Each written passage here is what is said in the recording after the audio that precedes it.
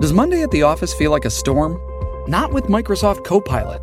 That feeling when Copilot gets everyone up to speed instantly? It's sunny again. When Copilot simplifies complex data so your teams can act, that sun's shining on a beach. And when Copilot uncovers hidden insights, you're on that beach with your people, and you find buried treasure. That's Microsoft Copilot.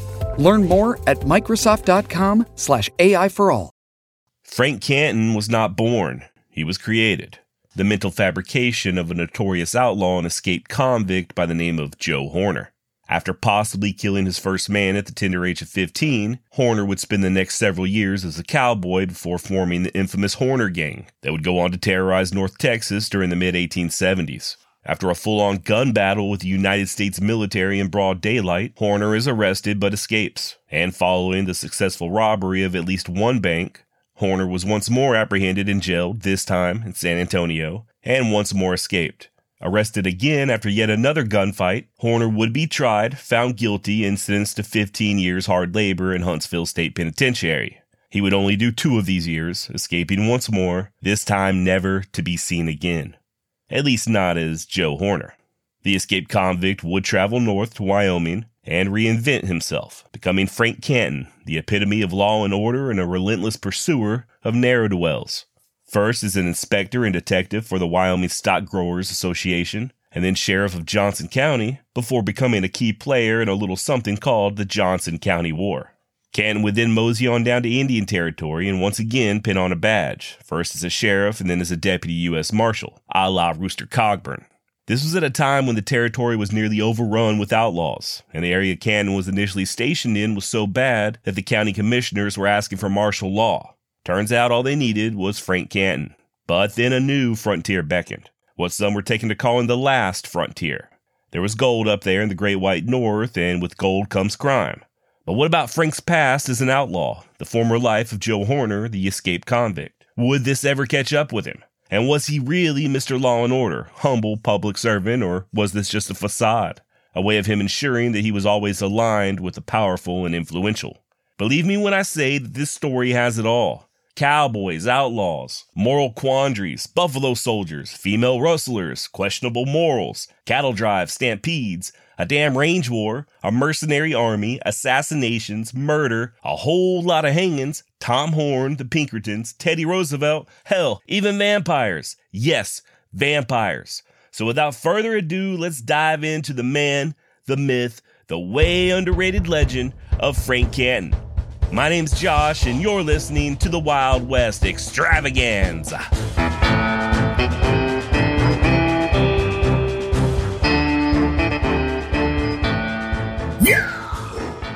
Born in Henry County, Indiana, on September 15, 1849, Josiah, or Joe as he would be called, was the 5th of 9 children. And in those early days, the Horners were perpetually on the move. Father Joe Horner was born in Virginia, married for the first time in Ohio, and the second time to Joe's mother, Mary Jane, in Baltimore. The couple moved to Iowa before settling down in Indiana, where Joe was born, and by 1854, the family could be found in Kansas City, Missouri.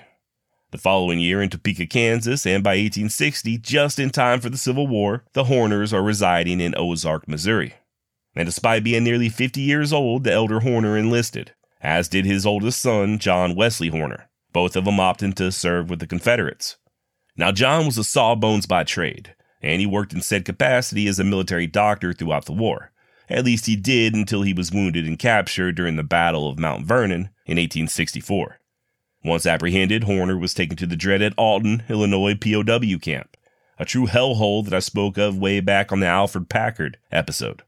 Considered to be the Andersonville of the North, around 11,000 prisoners were housed there, with nearly 1,500 of them perishing, one of whom was Joe's dad, John.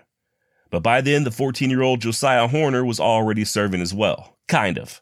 He had run away from home in 1864, the same year his father was captured, and believe it or not, attempted to sign on with the Union Army in Springfield, Missouri. Obviously, he was too young, but he did have an uncle from his mother's side of the family there who was a Yankee lieutenant. Horner was soon taken on as sort of an unofficial orderly, caring for horses, cleaning guns, and stuff like that. There's no indication I can find, however, that he ever got so much as a whiff of combat during this short period. The war was winding down, the South was all but defeated, The end was nigh. I did find it very interesting, though, the fact that Joe would align himself with the Union when both his father and brother were fighting for the Stars and Bars. But this may be a very telling pattern that we will discuss later. At the war's end, a 15-year-old Horner was hired on as a teamster out of Fort Leavenworth, a job that possibly saw him kill his first man. Story goes that young Joe had an argument with his boss and smashed the poor bastard's head in with a neck yoke. Now, a neck yoke, if I'm not mistaken, is a wooden beam, usually around 3 or 4 feet long, used to harness a horse or team of horses. They're most definitely stout, and you could absolutely do some damage to a man's skull. But did this really happen? I'm usually dubious of such claims, and the source in this case is a judge, the son of the guy who secured the teamster job for young Horner. And per this source, Joe was tried for murder before a military tribune and acquitted. Now, the person he allegedly killed was the head teamster, a job vacancy which Horner now filled. Allegedly. And I suppose that's one way of moving up in a company. The teamster career wouldn't last long, however. Unlike Joe's father, his older brother John Wesley would survive the war. He returned home to Arkansas, packed up his mama and the remaining siblings, and headed to Texas. And apparently Joe just happened to come back in time to make this trip with him. Guess his teamster job wasn't all that pressing, and there was no lingering animosity between the brothers about them choosing different sides during the war. The family would settle in Denton County, just about 30 or so miles north of Fort Worth, but it's in nearby Jack County to the west that Joe Horner first took to cowboying. He hired on with Christopher Carter's outfit, and along with the usual roping, riding, herding, and branding duties, Joe was also required to become one of the so-called Jack County Minutemen.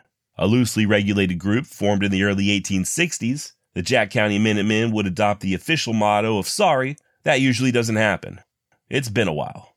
No, in all actuality, the Jack County Minutemen were a local militia group originally formed to protect settlers against Native American raids. If you remember back to the episode I did on Britt Johnson and the Searchers, many of those counties to the north and west of Dallas had been all but abandoned during the war. With the menfolk gone fighting back east, it opened up the frontier to the Kiowa and Comanche, who made no qualms about crossing the Red River and making off with some stock or scalps. These Minutemen were sort of a civilian quick reaction force to answer to these raids.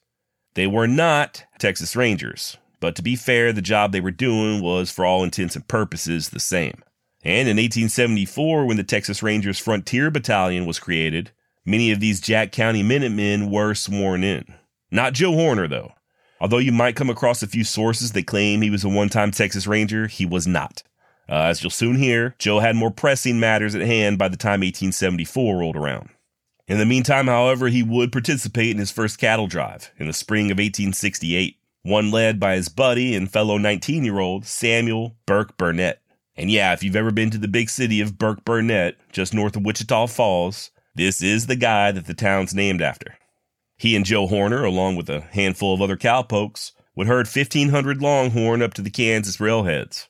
And although successful, it's kind of comical how much bad luck they had along the way, much of it of their own making. First, they had to swim the cattle across the swollen Red River, which took all of 4 days. And then in Indian Territory, they were approached by some Osage who demanded a toll. You want to pass through our land? Well, that'll cost you 50 beeves.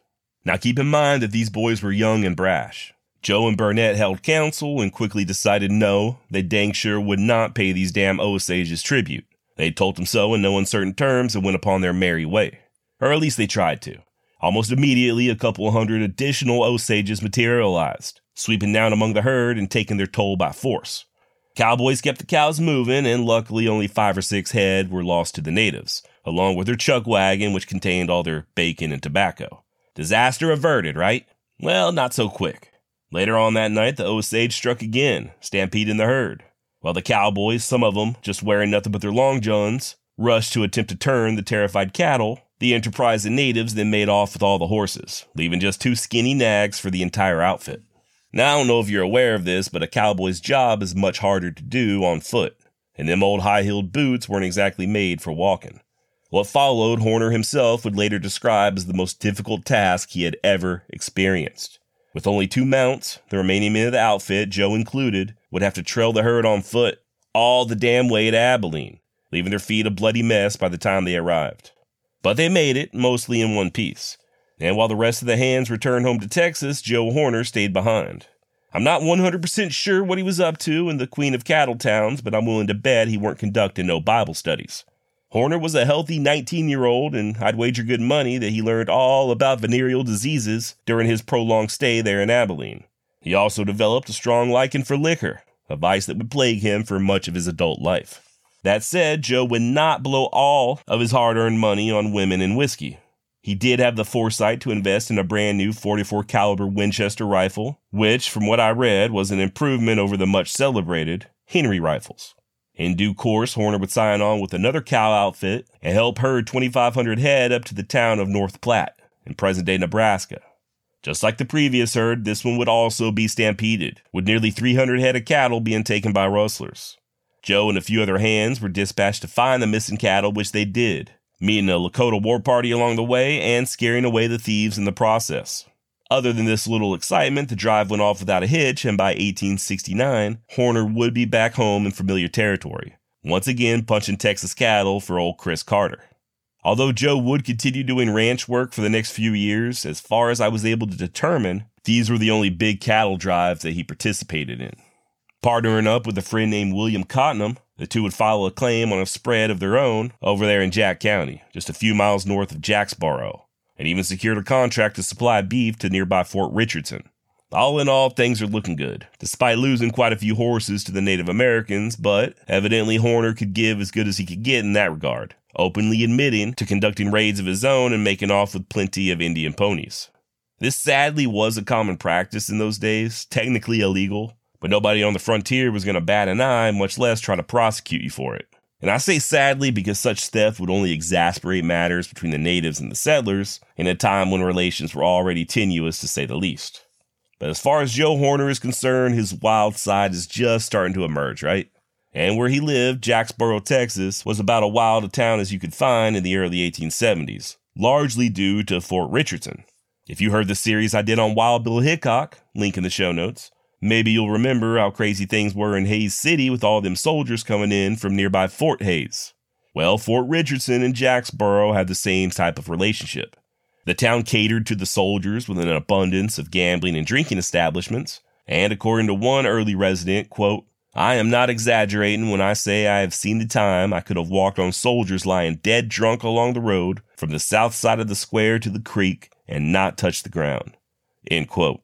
And Joe Horner was there for it. He even invested in a saloon for a little bit. Now we're talking the early 1870s, so 1872, 73. Joe would have only been around 23, 24 years old. He's employed mostly as a cowboy, at least on paper, but he somehow has the capital to put money into a saloon and his own ranch. I suppose it's very possible that he was a frugal, shrewd young man who lived simply and within his means, and he just saved up all his hard-earned money. It's also very possible, and more likely than not, that he was already figuring out that taking property that didn't belong to him was not only easier than ranch work, but a whole lot more profitable. And we're not talking Indian ponies anymore at this point. He and the previously mentioned Bill Cottenham formed a gang of sorts, aptly named the Horner-Cottenham Gang. And initially, this was just a group of young hellraisers, spending more time in town drinking and gambling than they did on the range. But as time went on, they began to garner quite a bit of suspicion as far as stolen livestock was concerned. Seems Joe Horner and his bunch always had cattle for sale when their neighbors were coming up short. And in 1874, when the safe was stolen out of the Jacksboro post office, it was these good old boys who became the prime suspects. And they might have even gotten away with it too had a pesky pig farmer turned scout named Henry W. Strong not lost over $1,000 of his own money in the heist. Just a few months older than Horner, Strong turned to scouting for the Army after the hog venture petered out, supposedly helping Colonel McKenzie lay out the trail bearing his name that previous winter. By the late 1870s and early 1880s, Strong would be moving back and forth between Wichita and Hood counties, Texas, running sheep. But for our current timeline, when that safe was stolen, Henry Strong is still hanging around Fort Richardson as a scout. And he wasn't really all that keen on letting his money just up and disappear like that. He, like everybody else, reckoned it was the Horner-Cottenham Gang. And sure enough, this intuition soon proved accurate. Gang member Horace Jeffries, then going by the alias Henry Jones, was found passing off some counterfeit cash from the safe, marked bills purposely put there to help identify any potential rapscallions. As such, in March of 1874, Strong set out with a very inexperienced deputy U.S. Marshal to arrest Jeffries. And when I say inexperienced, the lawman in question, Wiley Lovejoy, was really just a clerk of the dry goods store who, for reasons I have yet to ascertain, held a U.S. deputy marshal's commission. His experience arresting bad guys, however, was non-existent, hence him calling on Strong for assistance. And when he and Strong confronted Jeffries and told him to surrender, the suspected thief said he'd do no such thing and went for his iron. A scuffle broke out with Deputy Lovejoy grabbing the pistol in Jeffries' hand, while at the same time Strong gets a hold of Jeffries by the back of his coat. By the time Lovejoy wrenches the revolver away, Jeffries takes off running. And what happens next truly boggles the mind. The inexperienced Deputy Wiley Lovejoy actually chunked the loaded pistol towards the fleeing Jeffries. I don't know if he was aiming for the back of the guy's head or what, but the outlaw sees this, stops running, picks the gun up, and opens fire. Luckily, Henry Strong kept his cool and was able to fire back, killing the outlaw deader in hell. No thanks to Deputy Lovejoy. Wow. Not sure if this is something that's taught at the police academy or not, but if by chance you're able to forcibly remove a loaded firearm from a suspect, it's probably not a great idea to then throw said firearm at them, at least not with the bullet still in the gun. Anyway, the dead Jeffries had friends like Joe Horner, and he and Cottenham and them others didn't much like having one of their own shot down in the street like a dog. That said, either Henry Strong had 9 lives or the notorious Horner-Cottenham gang were just horribly ineffective when it came to assassinations, which also may be a bit of foreshadowing of things to come. Several attempts were made on Strong's life in the months that followed Jeffries' death, usually with shots being fired at him from the cover of darkness, but luckily for him, they all missed their mark. These failed attempts, however, would prove to be all the inspiration Strong needed to continue to help take down the gang. More on that in just a moment, but I should state that we can't prove for certain that Joe Horner took part in any of these assassination attempts. Even though Strong was very vocal that it was Joe, we only have his word to go by.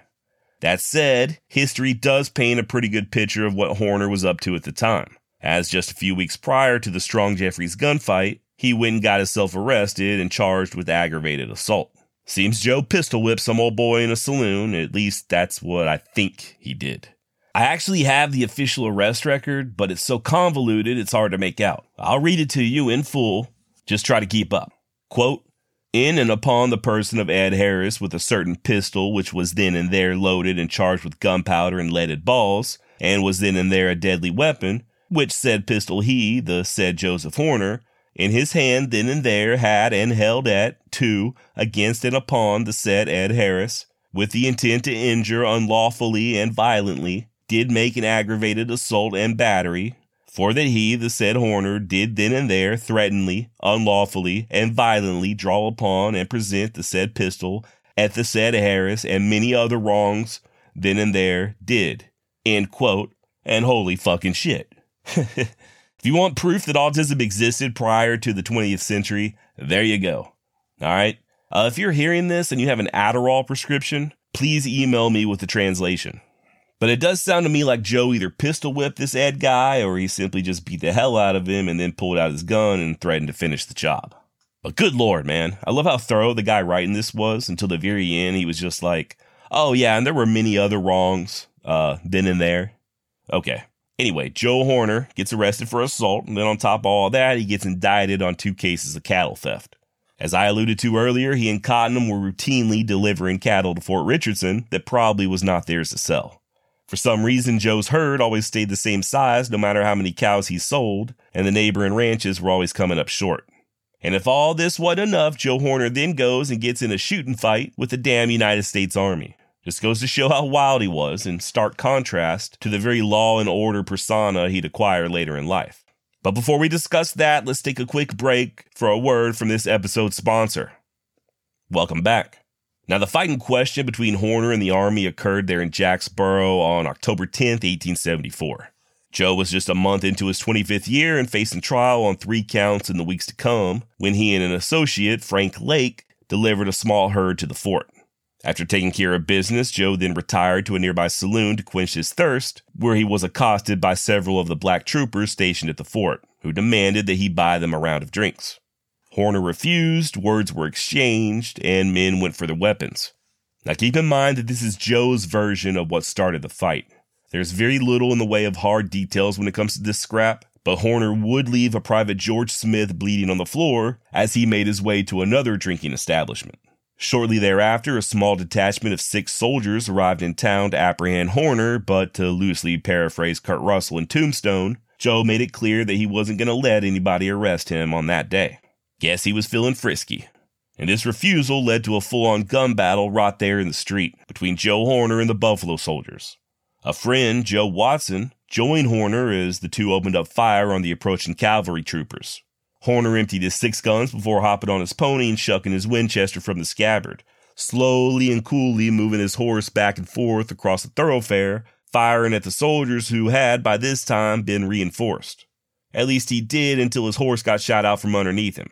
Running low on ammo, Joe then rushes to the hardware store to retrieve some more, but by this point his buddy Lake had heard the shots and come a-running, wisely convincing Joe that they needed to skedaddle. Reluctantly, Horner agrees and hops up in the saddle behind Lake as the two make their getaway. Now that soldier from the saloon, the first one that Joe shot, was not fatally wounded. He would survive. Another soldier from the battle in the street would not be so lucky, taking one of Horner's rifle slugs right between the eyes. The Buffalo Soldiers would pursue the 2 men out of town and engage them in more gunplay, resulting in Lake getting shot in the thigh and Horner leaving him behind as he made his getaway on Lake's horse, riding like the devil for his older brother's ranch where he'd lay low for a while.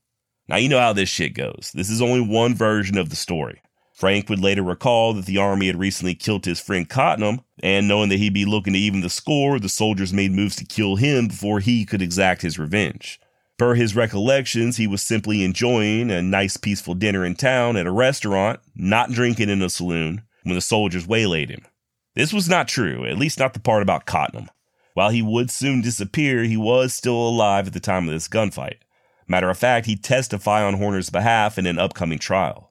Joe also claimed to have killed 2 or 3 of the troopers, which is also false.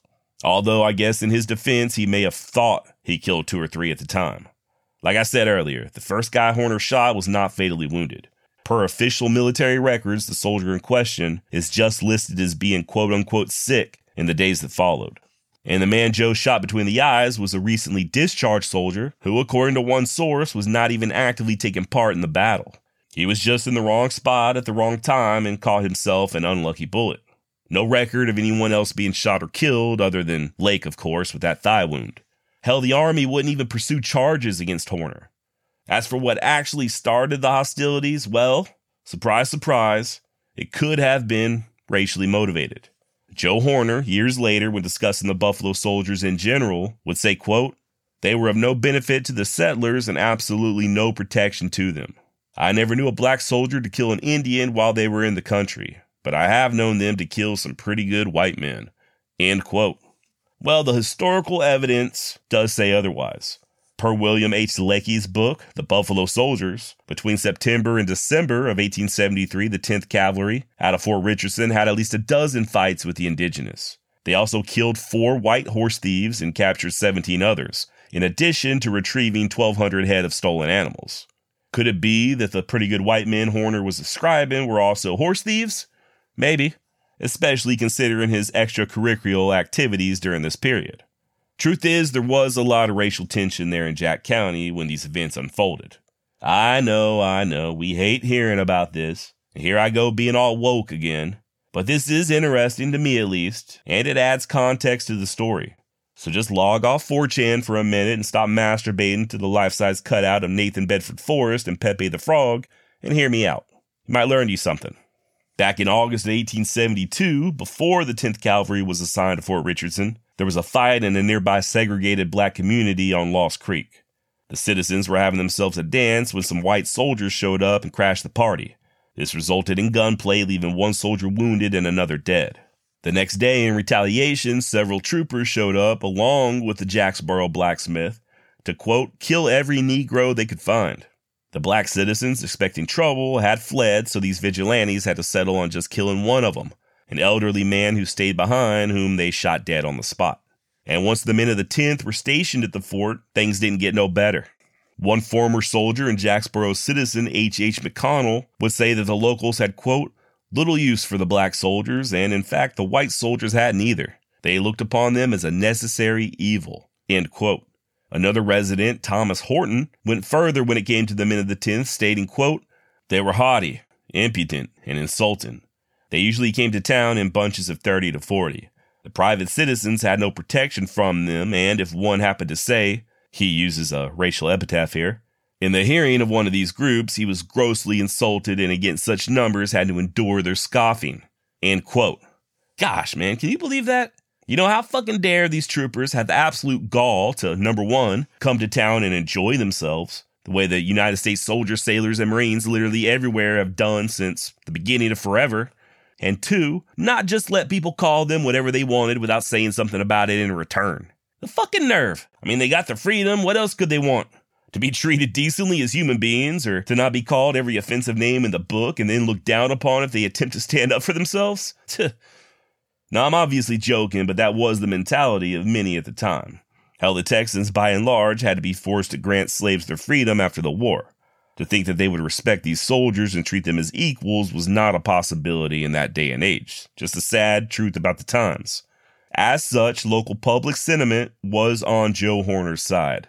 You know, he may have been a half-assed outlaw, but in this particular instance, he was their outlaw. And as far as the citizens of Jacksboro were concerned, Horner was in the right. This may have also been partly why the military did not pursue charges against him. The district attorney, on the other hand, had had enough of Joe's shit. In addition to the other assault charge and the cattle rustling charges, Horner was now facing the additional charge of assault with intent to murder. He would be arrested on November 27th and released the same day on bail, with a trial scheduled for February of 1875. But this development would not slow down Horner's outlaw activities. In January, just a month before the trial, he was accused twice more of stealing cattle, and when he finally did appear before the court, he had a total of 6 indictments against him. Still, though, Joe does not serve any time in jail, as the trial would be postponed as the court tried to locate and serve summons on state and defense witnesses. In the meantime, Horner's bail goes up a significant amount, more than he alone could afford, and he had to scramble to find people willing to put up money to keep him free. Skip ahead to September of 1875, and one of his benefactors withdraws his surety commitment, meaning the money he put up for Joe's bond, and as such, the Jack County Sheriff orders Joe's arrest. He's then placed in the jail over in Graham, Texas, about 25 miles to the west. Horner would only stay locked up a total of 4 nights, however. On September 13th, a couple hours before the ass crack of dawn, 4 men busted him out, cutting the telegraph lines as they rode out of town. Now, by escaping from jail like this, Joe Horner is no longer just a hard-working cowboy with a wild streak. He's now a wanted man and committed fully to the outlaw life, and as such, he went forward with a gusto. The San Antonio Daily would soon report that Joe was in charge of a, quote, band of desperados and outlaws, operating between Sherman and Griffin. And Texas Ranger D.W. Roberts would state that Joe and his brother George, quote, went on a robbering and murdering expedition, end quote. I did have a difficult time finding particulars here, as far as the robbing and murdering was concerned.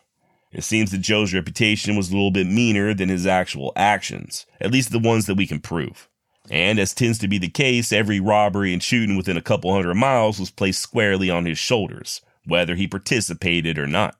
Per the author Robert K. D'Arment, in his book Alias Frank Canton, quote, no records of rewards offered for Horner or of murder indictments filed against him have been found in Texas, but a persistent rumor that he was responsible for the vicious murder of an elderly couple during this period became part of his legend, end quote. Crime spree or not, and rumors of murders aside, it wasn't until January of 1876 that the Horner gang would attempt their first big score. The bank over in the city of Comanche, about 100 miles south of Jacksboro. And remember Henry Strong, that Army scout? Well, he was still on the gang's tail. He was absolutely convinced that the outlaws would continue to try to assassinate him, and, well, a man can only get lucky so many times. Strong figured his best bet was to get them before they put him under. As such, he tracked the boys all the way to Comanche and was actually hiding in an alley as they robbed the bank. Strong got a positive ID on all of them and led the posse that immediately went in pursuit. They tracked the outlaws nearly 200 miles before their trail went cold. Posse turned back home, but Strong did not, continuing on alone to San Antonio.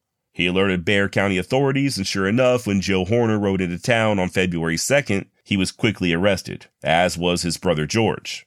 And for a little over a year, the Horner brothers would rot there in San Antonio's quote-unquote Bat Cave, the old jailhouse and military plaza that also doubled as a courthouse. Now, if you listen to the episode I just did titled An Execution Gone Wrong, about the supposedly haunted San Antonio jailhouse that's now a Holiday Inn Express, this is not it. That particular facility would not be built until 1878, and the Horner brothers got locked up in 76. The Bat Cave, where they were incarcerated, also doubled as a courthouse and was originally built in 1852. And this jail got its name due to the thousands of bats that made their home between the roof and the canvas ceiling.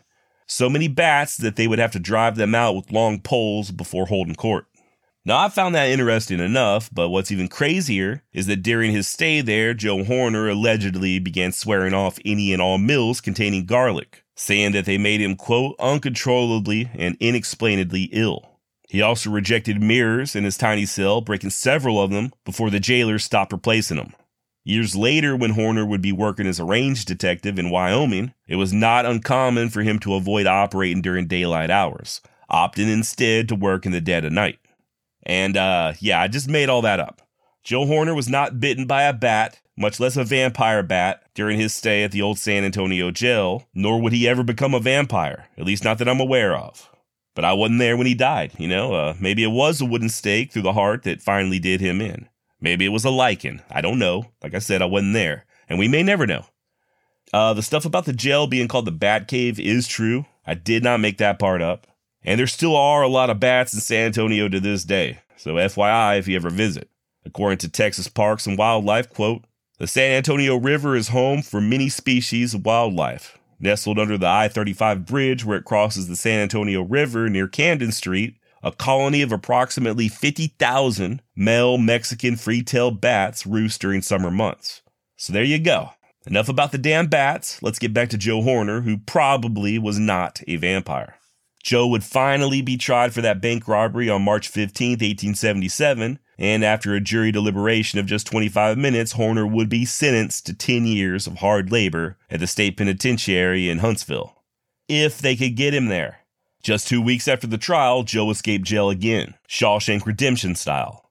He and other inmates sawed through the plank lining of their cell and started tunneling through the stone wall. Each morning, they would hide the debris under their blankets, and they also partially sawed through their leg irons. Finally, the night came. He and his 3 cellmates squeezed through the opening as the tallest among them, a black prisoner named Perry Upson, helped boost them all up over on top of the wall. They had a blanket and some pants that they had rigged up into sort of a rope, and the idea was that once on top of the wall, they'd hang it over and haul Upson up with them. Or at least that's what they told him. Once these motherfuckers got on top of the wall, however, they forgot all about their companion, leaving him down below as they made their getaway. Joe's newfound freedom would be short-lived. He'd hold up a stagecoach due east of Eagle Pass just 16 days later and get himself recaptured that evening by a posse following a brief gunfight. Hauled back to jail, Horner ended up getting an additional 10 years tacked onto his sentence for this little escapade, which I believe was meant to be served congruently. He would make another attempt at escaping, working at his chains with a razor, but he got caught in the act and would ultimately be delivered to Huntsville on May 5th, 1877, where he became inmate 5920. And given his penchant for escape, I don't think it should come to anybody's surprise that Horner would only stay in prison just 1 day shy of 15 months. Back in those days, nearly 80% of the prisoners at Huntsville were working outside the walls, doing everything from picking cotton to railroad construction, even wood chopping. Joe got himself attached to one of these details, and on August 4th, 1879, the outlaw Joe Horner would simply disappear, never to be seen again. I'll once more cite author Robert D'Arment, who sums this up well and also adds a bit of mystique, writing, quote, his escape went unnoticed in the press, and details, other than the date, were not recorded in prison files. Stories circulated years later that his escape had been arranged with prison officials by people of influence in Texas. Perhaps this was true. Newspapers that had previously printed every rumor of a Horner escape were strangely silent when he actually took flight. Stranger still, in 1886, the Adjutant General's Office of the state of Texas published a list purporting to enumerate every escaped convict from Texas state penitentiaries from the beginning of the system. This list contained names, numbers, and descriptions of 1,752 escapees, but Joe Horner was not listed. In a sense, Joe Horner died in August of 1879. The desperado and outlaw disappeared not only from the Texas penal system, but from the earth itself. The man who had murdered him, a man calling himself Frank M. Canton, would spend the remainder of his days trying to eradicate the memory of Joe Horner forever. End quote. I'm not really sure why this sort of thing wasn't more common back in those days. This is before fingerprinting and DNA tests and all that. If you were a wanted man, there was a good chance there wouldn't even be a picture of you, just a description. I can't imagine not trying to escape and just starting over somewhere else. You get on the other side of that wall and you're in the free and clear. Stay away from your old haunts, change a few of your habits, maybe grow you a beard, and you're good to go. Nowadays, forget about it. It's nearly impossible unless you have a huge amount of disposable income. But even then, if you can figure out just a fraction of the ways you can be tracked, you're a damn genius.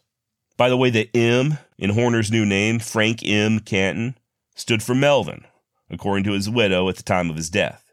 And I don't know about you, but if I were to come up with an alias, it sure as hell would not include the name Melvin. Frank had him a whole legend and everything, a backstory. As for explaining his departure from the Lone Star State, Canton would say, quote, "By the year 1878, Texas was comparatively quiet, too quiet to suit me. So I decided to try the Northwest Territory once more. I had a desire to return to that country ever since I had gone north with Burke Burnett in '69. End quote. Now, what exactly he got up to immediately following his escape is unclear. I suspect he did at least have some help leaving Texas, and I can only assume he did it as quickly as possible. We do know that by the year 1880, Joe Horner, who I'll now be referring to as Frank Canton, was working as a cowboy on the South Platte in Colorado. He helped drive several herds north to Wyoming and even worked the roundups around Cheyenne, making friends and powerful connections along the way before taking up work as a drover and stocking various ranges in the newly formed Johnson County, Wyoming.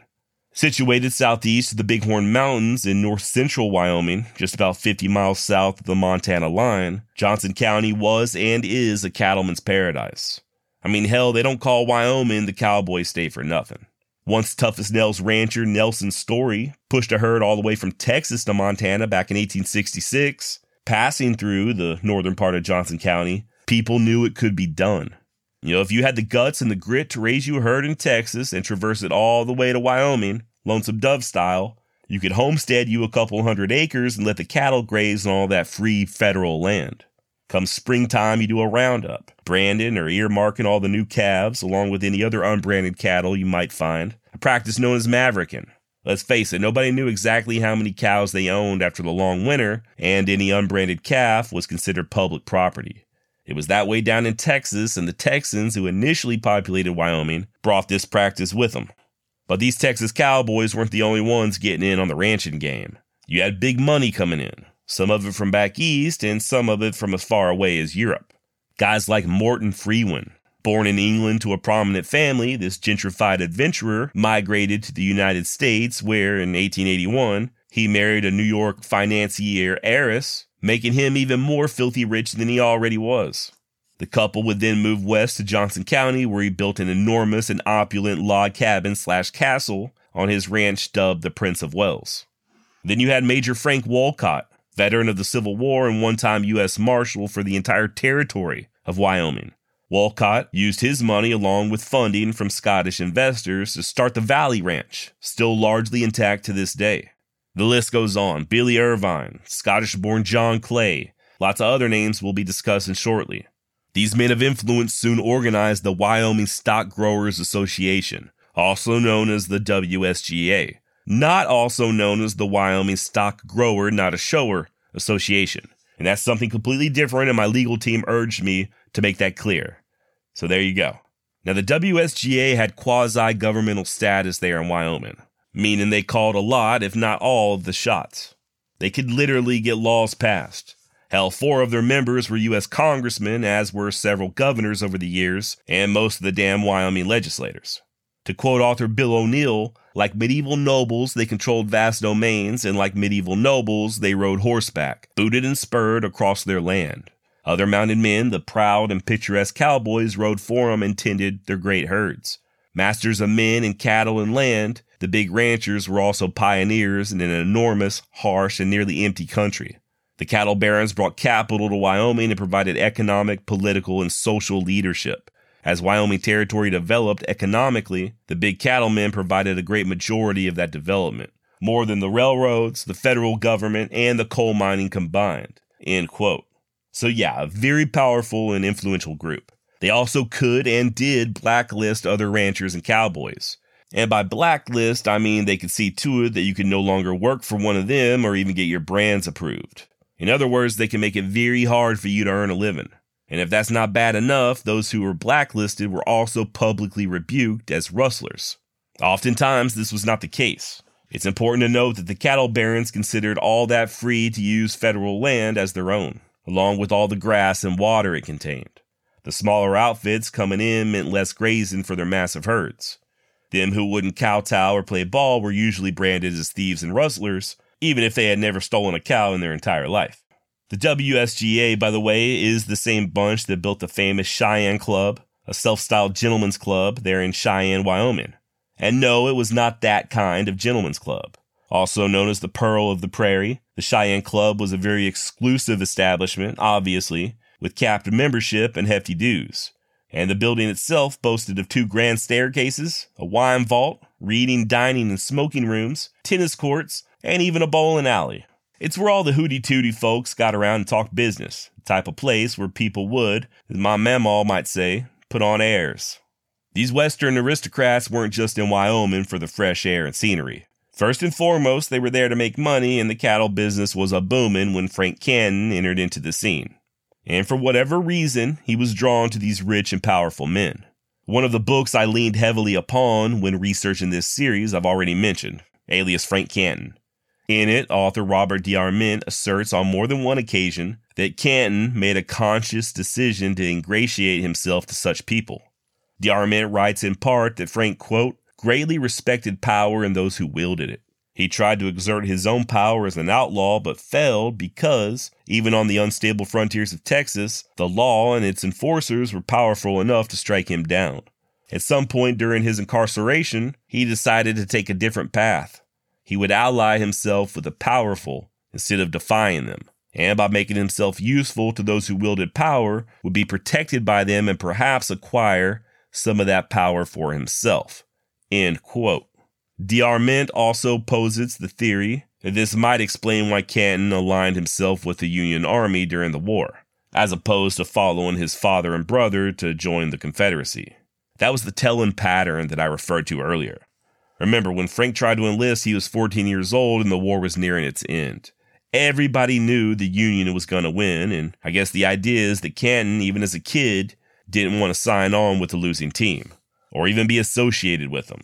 Likewise in Wyoming, the cattle barons were certainly the winners in life's big game, and they most definitely had all the power. Now, I don't know if this is purely speculation on Mr. D'Arment's part or what. But motivations notwithstanding, there's no denying the fact that Frank actively sought out and befriended his so-called betters. Guys like the aforementioned Morton Freeman and other WSGA members and politicians. He also cultivated friendships with many of the area lawmen, not just in Wyoming, but Montana as well. And this is before he ever pinned on a badge, so it wasn't just out of professional courtesy. With Canton making such powerful friends, it was only a matter of time before he was called into Cheyenne for a sit-down with Thomas Sturgis, secretary of the WSGA. The association offered Frank a job as a stock inspector, which he accepted on August 22, 1881. This new job would have Canton moving all over the territory looking for any signs of cattle rustling, as well as helping to identify and verify ownership of cattle during the roundups and when the cattle were to be shipped to the buyers. And he had a huge swath of land to cover, not just Johnson County. From the best I can tell, the entire northeast corner of Wyoming was Frank's AO. From the Belle Fourche River west to the Tongue, and from Fetterman all the way up to the Montana line. Canton would be on the move a fair amount of time, and since his responsibilities would require being able to make arrests, he was also given a commission as deputy sheriff of Johnson County. And very quickly, he became sheriff in everything but name, taking on the bulk of the responsibilities from the very overwhelmed first elected sheriff, Nate James, during his last year in office. Wasn't long before the WSGA gave Canton a raise from $90 to $150 a month, and he filed on his own homestead. 480 acres, several miles southwest of the town of Buffalo, the county seat. He even registered his own brand. So, as you can see, things were looking up for the former outlaw. And when his new friends urged him to run for sheriff, he did so, getting himself officially elected as Johnson County Sheriff in November of 1882. And that, I think, is a good stopping point for this episode. But we got a lot more ground to cover. Please join me next week as we discuss Frank Canton's time as sheriff, his job as a detective for the WSGA, and the build-up to the Johnson County War. Also, we will look more into the idea that Frank Canton was possibly a vampire. Did cattle start coming up dead all over Wyoming with no visible signs of struggle other than 2 teeth marks on their necks? Maybe, I don't know. Look, I can't prove that Frank Canton was a vampire, but you can't prove that he wasn't, and I think that's worth looking into. Seriously, please tune in next week. This tale is just going to get crazier and crazier, vampire shit aside, and I'm really surprised Canton isn't more of a well-known Old West figure. As always, thank you so much for listening. Please email me at josh@wildwestextra.com or head on over to my website, wildwestextra.com, and hit that contact button. And if you get a chance, sign up for my 100% free newsletter at wildwestjosh.substack.com or just email me and say that you want it. I got you, boo.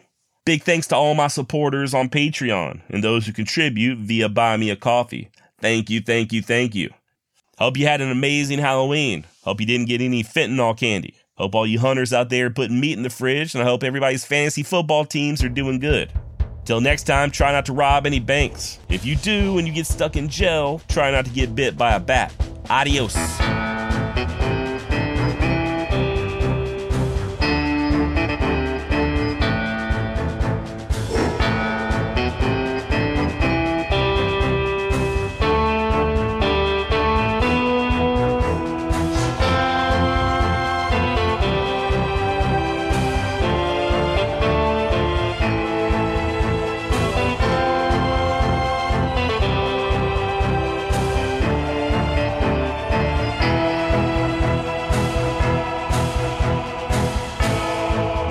That usually doesn't happen. It's been a while.